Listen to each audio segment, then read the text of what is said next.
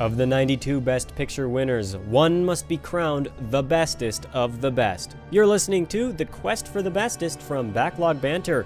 Your hosts are Timo Nelson, Tucker Hazel, Tanner Dykstra, and Abram Buhner. You can find more of our content on YouTube and Twitter at Backlog Banter.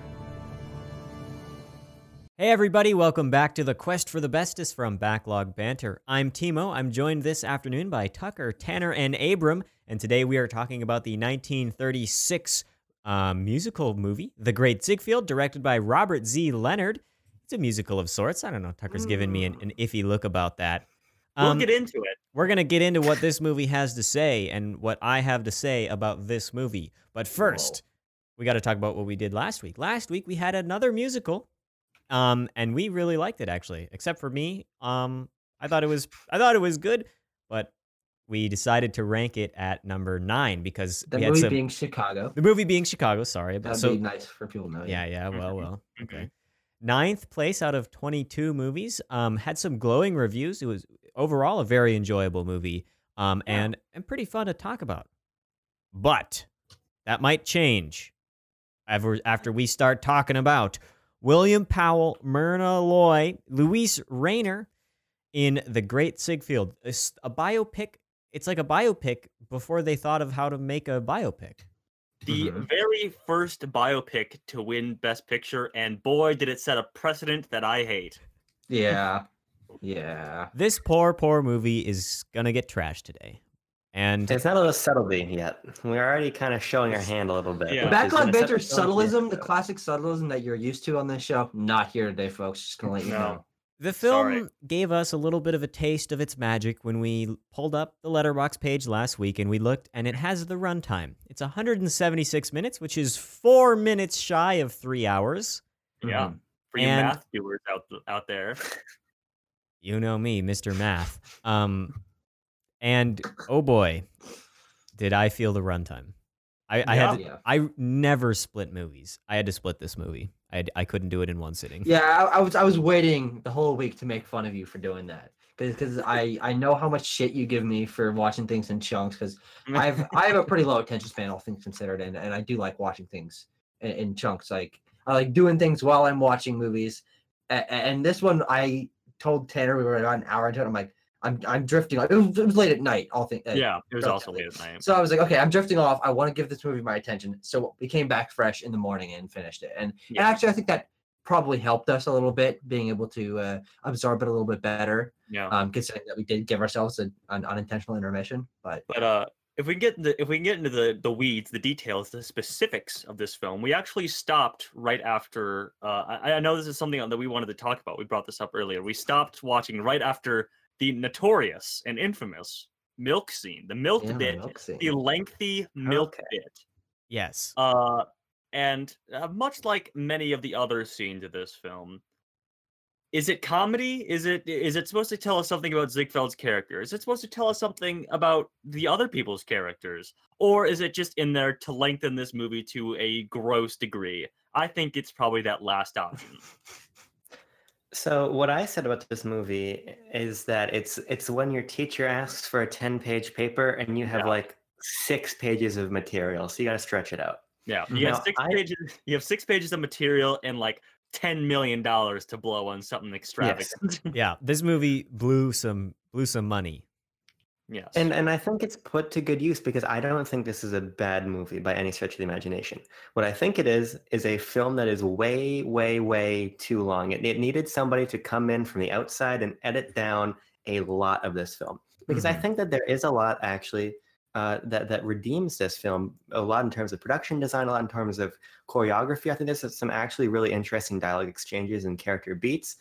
But it's stretched out so thin that I was reminded a lot of actually The Last Emperor, another film we reviewed here, when I was watching it, because this film, like The Last Emperor, I could appreciate, but I found myself being really bored by. But I think the difference is The Last Emperor had a lot more to say in a lot more of a pointed fashion than this film does. Yeah. I will say, The Last Emperor didn't quite bore me, but this film did. Yes. Yeah. I think Abram hit the nail on the head there in that The Last Emperor had something to say, what in the world was this film trying to say? What was its message? What was its themes? What was the point of it all? So What does it all mean, Basil? I think the film, if we want, I want to get into this. I was thinking about this as it wrapped up, and as the last, the film. So the film ends with the stock market crash of '29, right? Yes. Going into Where the Great Depression. we're going into the Great Depression, where everyone loses everything. They're ruined. They're not going to be able to make anything. And Mhm. what it reminded me of is I've seen some other films of this era, particularly the Gold Diggers of 1935.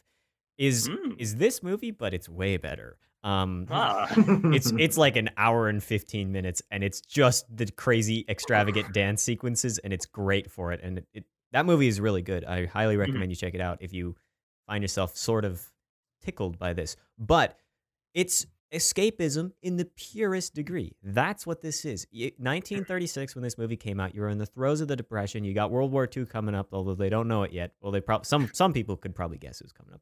But I mean, what are you going to do? There's no jobs, there's no money. And so what better than to spend 3 hours watching a lighthearted drama comedy with some just flat out insane and obviously very expensive sequences. And so for me, that's where it's like, I don't know about the themes. I don't know about like the like whatever. The point is not related to the film at all, is entirely contextual. The point of the film is to sit there and watch something that is far better than your real life for 3 hours. It feels like, actually, if I can, it's almost like the 30s version of Jurassic Park.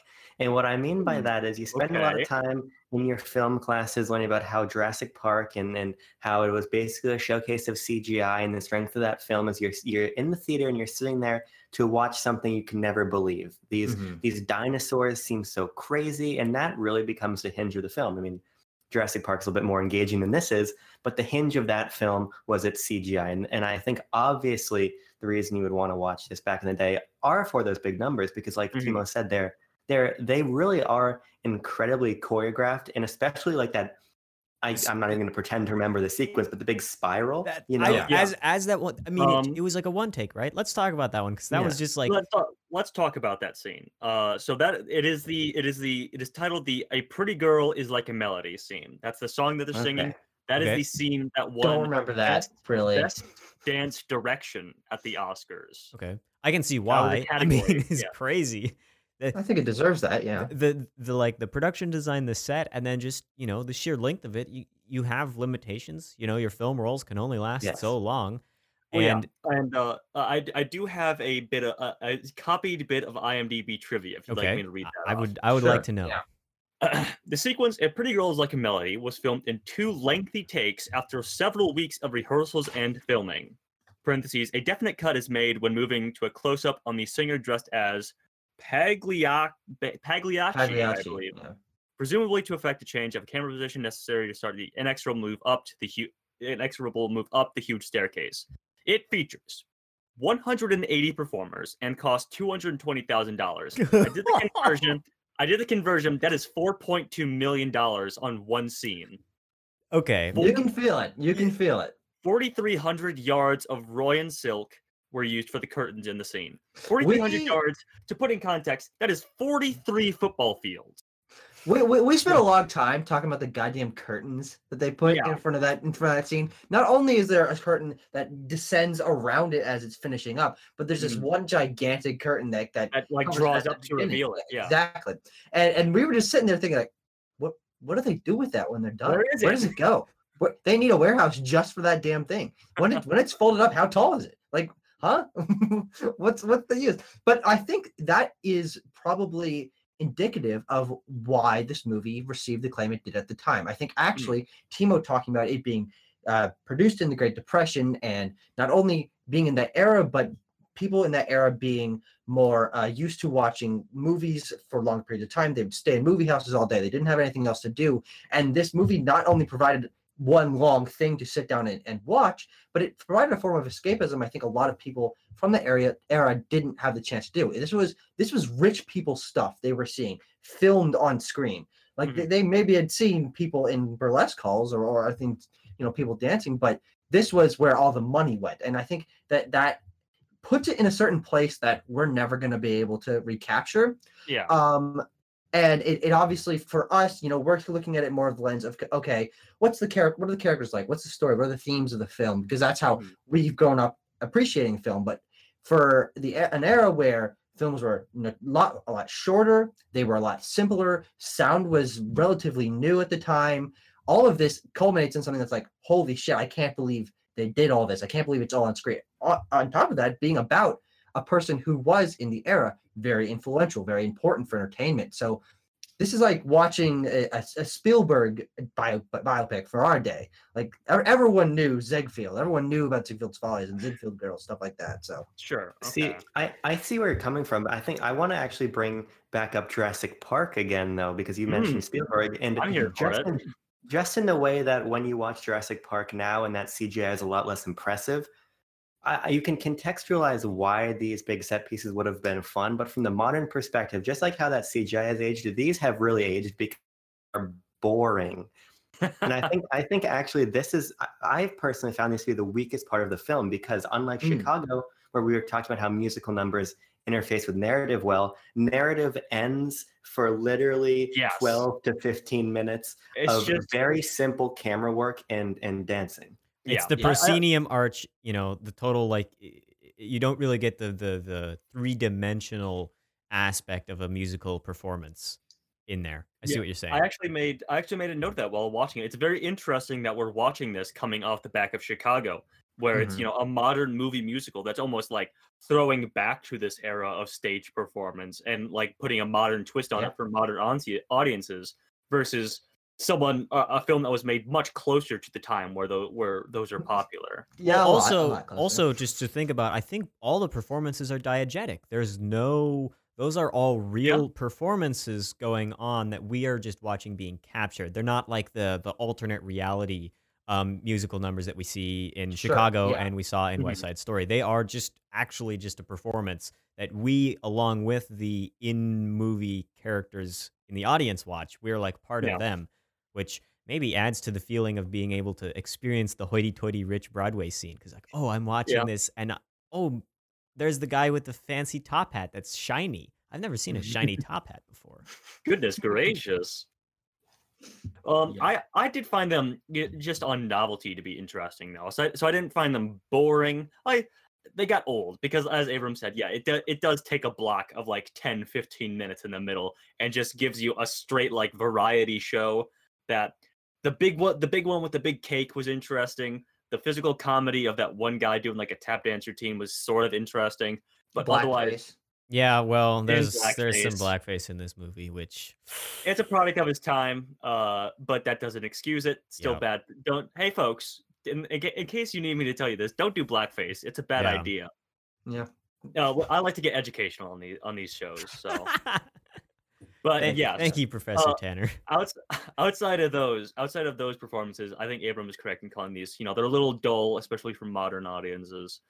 Is there anything else about the performances that we want to get into? Because you were talking earlier about sound, and for me, the performances was a really interesting mix of music and sound, and then the lyrics as dialogue. Whatever. I thought that was actually really well done. I mean, the way that you could hear everything was intelligible. Everything was like flowed seamlessly, and at times they pulled out and were not in the not in the performance, and they were flowing back in. And so like the sound mixing and all that stuff was very good in my opinion for the time, and I don't know, helped sell it, helped me feel like it was part of the I was part of the audience watching the performance. I just liked it. Yeah, I guess I made a note of this as well. I guess I didn't really feel what made the shows such hits, such a thing, to the point of which you needed to make a biopic about this guy. And that's a larger critique of an issue that I have with this, is that, okay, so basically Ziegfeld's character operates in a cycle. He has a great idea. Well, he comes across a performer that he'd like to spotlight. He usually steals them away from Billings. In most cases. Jack Billings. Poor Jack Billings. He steals them away. He has a great idea for the entire portion of the movie. He has a great idea. It does gangbusters. Then it's sort of just it fizzles out, and he goes broke somehow. Well, he goes and buys the women a ton of diamonds and furs and mink coats and whatnot, and then he runs out of money. Yeah, and then he's And broke that again. happens, and then he's broke again, and then he has to discover a new star. Yes, this happens And that over and over. happens 3 to 4 times in this 3-hour film. And I don't know, like the first time it's interesting because it is an interesting cycle for a character, I guess, especially because that first half of the film really operates more as a comedy, whereas when Ziegfeld is getting older, it doesn't operate as much as a comedy anymore. I don't know what it operates as in the second half, to be honest. Maybe that's the point. Maybe we're supposed to see like how sad it is that this man lived his career in this cycle. But I also don't know how accurate that is historically. I don't know either. The only I saw a Ziegfeld's Follies film, and it was just about the like first Ziegfeld's Follies. It was like a dramatization of that, and just like them coming together and making the production and whatnot. Well, yeah, that's the thing, is that if this analyzed like maybe his first one or his last 4, when he just suddenly makes 4 hit Broadway shows at the same time, if it zeroed in on one of those moments in his life, it'd be much more interesting. It could actually get into why those were hit shows. We don't see him coming up with like, what if we did a 5-story cake in the middle of the stage, and there was people singing all around it, and there's a woman in a giant fairy godmother dress at the top. We don't see him coming up with any of that. Yeah, so it just happens. It's not interesting. It'd be more interesting if we saw it come to fruition, if we saw it spring from his mind, much like Athena from the mind of Zeus. Damn. This is why the runtime is so weird, because I totally agree with you, Tanner. I was expecting almost like the Ziegfeld Corleone fall in the second half of this film. Sure. And it never really comes because the film becomes very cyclical with, okay, we're going to move from woman to woman, from folly to folly, but we're not going to really delve into them. And when Ziegfeld finally falls, it's a function of the stock market. Yeah, Yeah. He, like many other people, just like invested in the stock market, and then it crashes, Shoot. and that's why he actually died in 1933. I remember reading that somewhere. So yeah, So they kind of dramatize the ending there, but I guess so. Yeah, I need more steps. yeah. Is that line symbolic of something in his character arc in the film? Well, that's the one thematic element that the film tries to carry through, is this sense of wanting more and needing more, not being enough. We need more, but he never goes into it, and he never fails until the film ends. You know, he never has to confront. He always just gets lucky again, and then I guess maybe you could say that it's also because the film, features so much extravagance. That feels more like an operation of the film and not of the characters in the film. Yeah. I mean, if we're going to talk about characters, there are positively so many characters and just so many women that I can barely keep them straight. Yeah, Tucker, did you have something to say? Yeah, I got plenty to say. Bodmouth over here. But so one thing I think is interesting is I kept feeling throughout the film, thinking back to films like Chicago, like Shakespeare in Love, that take this introspective look on industry and how it affects people and like the cycles of that and the background production of it. And this story is technically about the volatility of the theater production industry, but you don't really see that. And I kept trying to grab onto that and hoping for them to delve a little bit deeper into it and see how it impacted his character. And these women that he was working with, who most of them just ended up disappearing after he wasn't putting his focus on them anymore. And I felt like there could have been so much more interesting stuff there. But I do think that the film was character-wise carried by William Powell, who I think did a fantastic job. It was a good performance. Florenz Ziegfeld. Mm-hmm. And I have seen him in he's the star of all the Thin Man movies, him and Myrna Loy. They did like 21 movies together, something like that, the two of them as the top billed stars. Mm-hmm.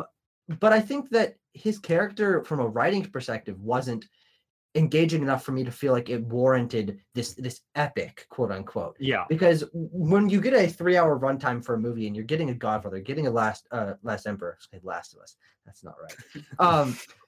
You can only hope. You expect the course of their life and to see them really grow as a character, but unfortunately, as you guys were saying, the cyclical nature of Florenz Ziegfeld Jr. Just didn't really lend itself to a character arc. It was a character corkscrew. It was a character. What's a corkscrew noodle? I don't even remember the specific name for that. But Penne pasta. it- Oh wait, no, that's just a Penne? straight one. no, yeah, that's a tube. Rigatoni. No, I always that's just also a call it tube. Cabatapi. That's what it is. I sincerely Tapioca. love that.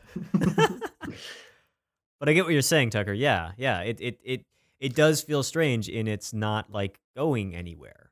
Yeah, I mean, I think it has a strong start. Him having that conflict with Billings. They're in the circus sort of area. He's got The World's Sandow. Fair. Yeah, the World's Fair.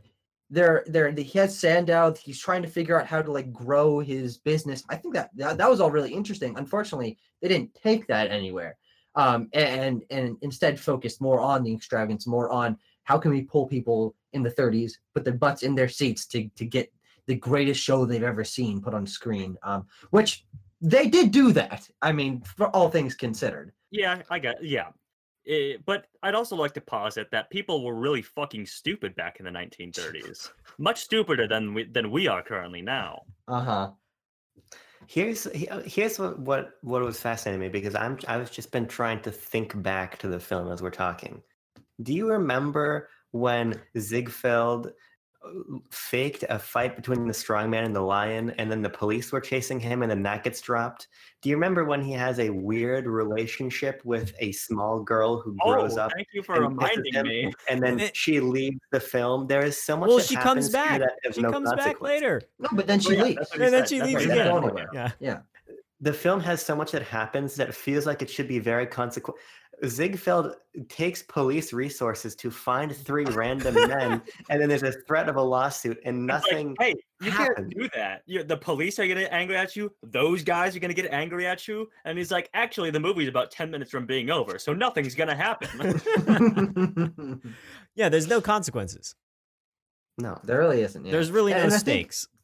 And I think that's also pretty apparent in what's technically his final romance with his wife, Billy, played by Myrna Loy, who doesn't show up till 2 hours and 10 minutes into the movie, yet she's second billed, and she barely has anything to do with the story. But his relationship with Anna Held, far more interesting. Yeah, that far was very more interesting. Developed. Yeah. She's far more interesting of a character, but unfortunately, she's dropped halfway through. I mean, by Here's what virtue of him moving on. Yeah. But the relationship that the movie, I think, wants you to herald around, which is Myrna Loy and William Powell, this classic movie Hollywood couple that, well, they weren't married, but at least I don't think they were. They might have been. They're the Jennifer Lawrence and Bradley Cooper of their time. But what I'm saying is, I think they put the butts in the seats by saying, okay, look, these 2 classic stars coming back. They're having this romance, an epic, but that is never developed. I did not like the relationship. They have a child. They build this gigantic home. They have like 12 servants working for them, but that just comes out of nowhere. Like literally, she stumbles into his life and he worms his way into her loving her. But aside from that, you don't really feel any passion between them, and it seems really, really convenient. And I found that pretty frustrating. Another thing, speaking of relationships we wish were fleshed out, Ziegfeld and Billings. Yeah. There are these 2 men who have known each other since the beginnings of their careers, and they're somehow in the same industry, and they're always like trying to undercut. Well, I guess only Ziegfeld really is undercutting Billings. Billings is doing the hard work of like actually scouting talent, and then Ziegfeld's just like, actually, I'm gonna marry that actress. So Like, you can't work with her. Well, yeah, and then Billings is the one putting up the cash all the time, and he's just like He unquestioning. lends him money Yeah. multiple times. Without question, and that's the weirdest part, because I felt like there was some kind of narrative and thematic movement was behind Ziegfeld. Like He a was frenemy, leaking. like they're friends, sure. kind of, but that never comes to fruition. It almost No. does when they're like when he's like consoling him on his deathbed, but then I don't know. He just walks away and he's like. They really foil. I'm trying to remember the line, but they really foil like any interesting setup he had there, because he's like you. It'd be interesting if he said, "I'm going to lend him the money," and he walks away, and then is that before the stock market crash? It is, right? After. It's Yeah. after? Okay. Yeah. He's old. He's got his gray hair. Yeah. Yeah. Okay. Yeah. Because he walks away. And he's like, "Actually, I don't have the money." Well, that speaks to the fact this movie either should have been an hour and a half long or 6 hours long, because so much happens in these 3 hours, even though it's not useful to anybody. Yeah. I mean, thinking at it from the screenwriter's perspective, it's all construction so that you can get those numbers. So you can get that 4 point however many $1 million in today's money, Yeah. 15-minute scene. That's why it's in there. Although, I mean, there are funny moments. I think Aldous Sandow is a great character. He always was interesting to watch. When he's on screen, I think he's like flexing, and the women come and touch him, and he's like kind of not okay with it. Like you can tell through his performance. And then the just the way Ziegfeld like kind of is always tricking everybody. He's like, oh, you got to bathe in milk, Anna Held, and that's how everyone's gonna think you've got great skin. Why do people? Why are you going through 1,200 gallons of milk a week? Well, it's because you're like, it's just kind of weird, but it's also kind of funny. And I think there are like individual moments like that interspersed throughout the first 2/3 of the film, and then the last third is not so funny. Yeah. I do think that it's things like that do, I think, prove what Tanner was sort of talking about earlier, where he couldn't really feel why Ziegfeld was so important, why they want to make a biopic about him. But I think they put that in a backseat to sort of talk about his personal life more, but they didn't really talk about his personal life that much. But they did show these things like people sitting in the audience or people discussing, like entirely random strangers who are like getting the haircuts of the Folly girls. They wanted to be in the Follies. They were taking the milk bath. Like he clearly had huge cultural impact, but because we just kept seeing him be so successful and create these shows and then fall down, we didn't really feel the widespread impact of that, which I think is the reason they made this biopic, the reason it's interesting at all, the reason that it has any enduring, meaning to this day is because that was a real person with real theatrical influence. Yeah, well, they made him 3 years after his death. I mean, he would have completely been still in the cultural zeitgeist of the time, and so they would have. Oh yeah, yeah. I think that you have a reasonable point there, but you can also just kind of say that, well, context has sort of been lost to time. Oh, 100%, exactly. Yeah, I mean, none of us would have known who that was before. I mean, you'd seen Ziegfeld one Follies, other, but yeah, I don't think that the three of us, I don't think we could have told you what industry this movie was going to be in. Like, I love watching Ziegfeld Follies reruns on YouTube. I didn't know, and I still wasn't sure when we began recording if he was a real person. Yeah, he was a real person. Okay, yeah. Yeah, from my perspective, I had no idea. So context was definitely gone for me. Yeah, so, Sure. Well, the movie did a great job of convincing you of that, huh? Yeah, I mean, I did some research afterward on my own time about the production of the movie. I looked at the trivia. I watched a short documentary in which they interviewed the actual Anna Held and also Ziegfeld's daughter, and they talked about how they dramatized some parts and they were pretty true to most of the things. But that, I think in the end, everyone involved was very happy with the final product. I just think because we were 3 generations disconnected from that, it kind of loses its impact for us. He is portrayed as a charming, generally well-to-do, he's got good intentions. He just wants to make his shows. I think as a character, and in the time, I would see no reason to be upset with how he is portrayed. Yeah. Sure. If I quickly want to rattle through its wins and noms here, one Best Picture and one Best Actress for Louise Rayner, who, fun fact, won Best Actress the next year after that for a movie called The Good Earth, in which she played a Chinese woman. She is German. She's not French, which she is in this movie. But say there's a classic Hollywood disconnect there of things that probably shouldn't happen. But she did win back to back, which is interesting. It won for Dance Direction, which we already talked about, which I do think it was deserved. It was nominated for Best Story. Yikes. What does that even translate to today? Original Screenplay? I don't even know. I guess so. Best Director for Robert Z. Leonard, which, you know what? Sure. I think you had to think of all well-directed overall. Yeah. Production design, well-deserved. Honestly, I don't remember. I don't know what won, but should have probably won. And also nominated for film editing. No, thank you. But I mean, all things considered, not nominated for a lot. if you really look at the scope of what other movies have been nominated for. Yeah. I'd like to just shout out one little interesting note that I made. Do you guys remember those things in elementary school when your teacher was trying to get you to like recognize patterns in the curriculum or whatever, and it'd be like, the sun is today as the moon is tonight. Sure. You guys remember those things? I have here, elephants are to the great Ziegfeld as oranges are to the Godfather. I remember seeing you type that on your phone.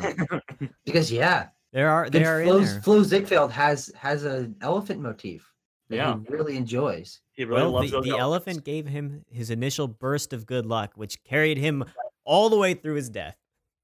Yeah. So I'm missing one vote, and then we can tally it up and figure out where this movie goes. I have a hint because I've received the other 3, but one individual. If you want me to vamp, if we're talking about elephants, for a longest time, I thought that elephants would just suck water up their trunks, but it turns out they use it like a hand to bring it to their mouth. Speaking of, we have our own little elephant motif in this episode. We do. Oh, shit. Abram's got a poster of a colorful elephant spraying some watercolors up in the air, and I really hope, because his trunk is lifted, we're going to get good luck. Yeah, a delightful little photo. I have done the math, and I have done the calculations, and thank you to one individual, I actually had to do the math, because the 3 of us were agreed, and one was not. We sit at 22.75%. Oh. 22. Well, then you don't really need to do the math. I need to know the exact number. So me, Abram, and Tucker put it at 23rd, and Tanner actually thought this movie was better than From Here to Eternity. He put it at 22, so I had to do a little math. I did enjoy parts of it as opposed to... I did enjoy parts of The Great Ziegfeld as opposed to From Here to Eternity. Mm-hmm. Well, this film made me like From Here to Eternity more. This film made me like everything up on our list more. From Here to Eternity is actually pretty good, so.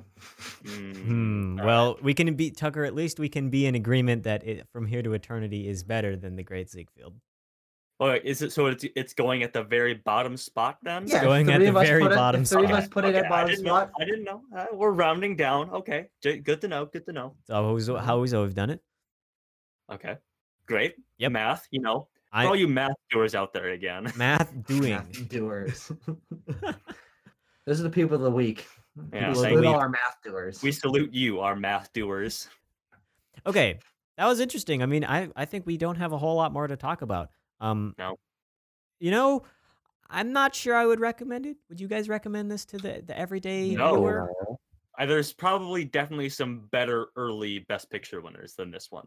Yeah, and we're gonna get to them. Okay, well, I think it's time we find out what next Best Picture winner we will have. Actually, I have one final thing to say. Okay. Is I actually think that this was a very interesting conversation for a lot of reasons. Obviously, we didn't really like it, but I wouldn't say we were shitting on it the whole time. We were praising it for its strengths in the time, but we were noticing that it didn't really connect to us today. And obviously, we didn't really like it very much. We put it at the very bottom.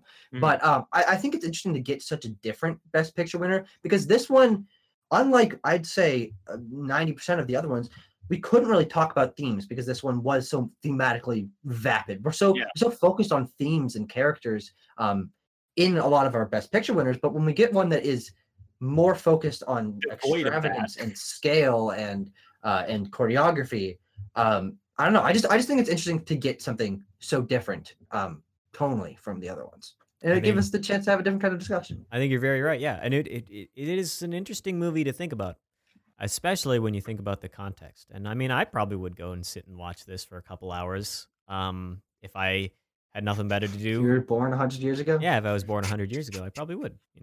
That's just how it goes. Okay, Tanner?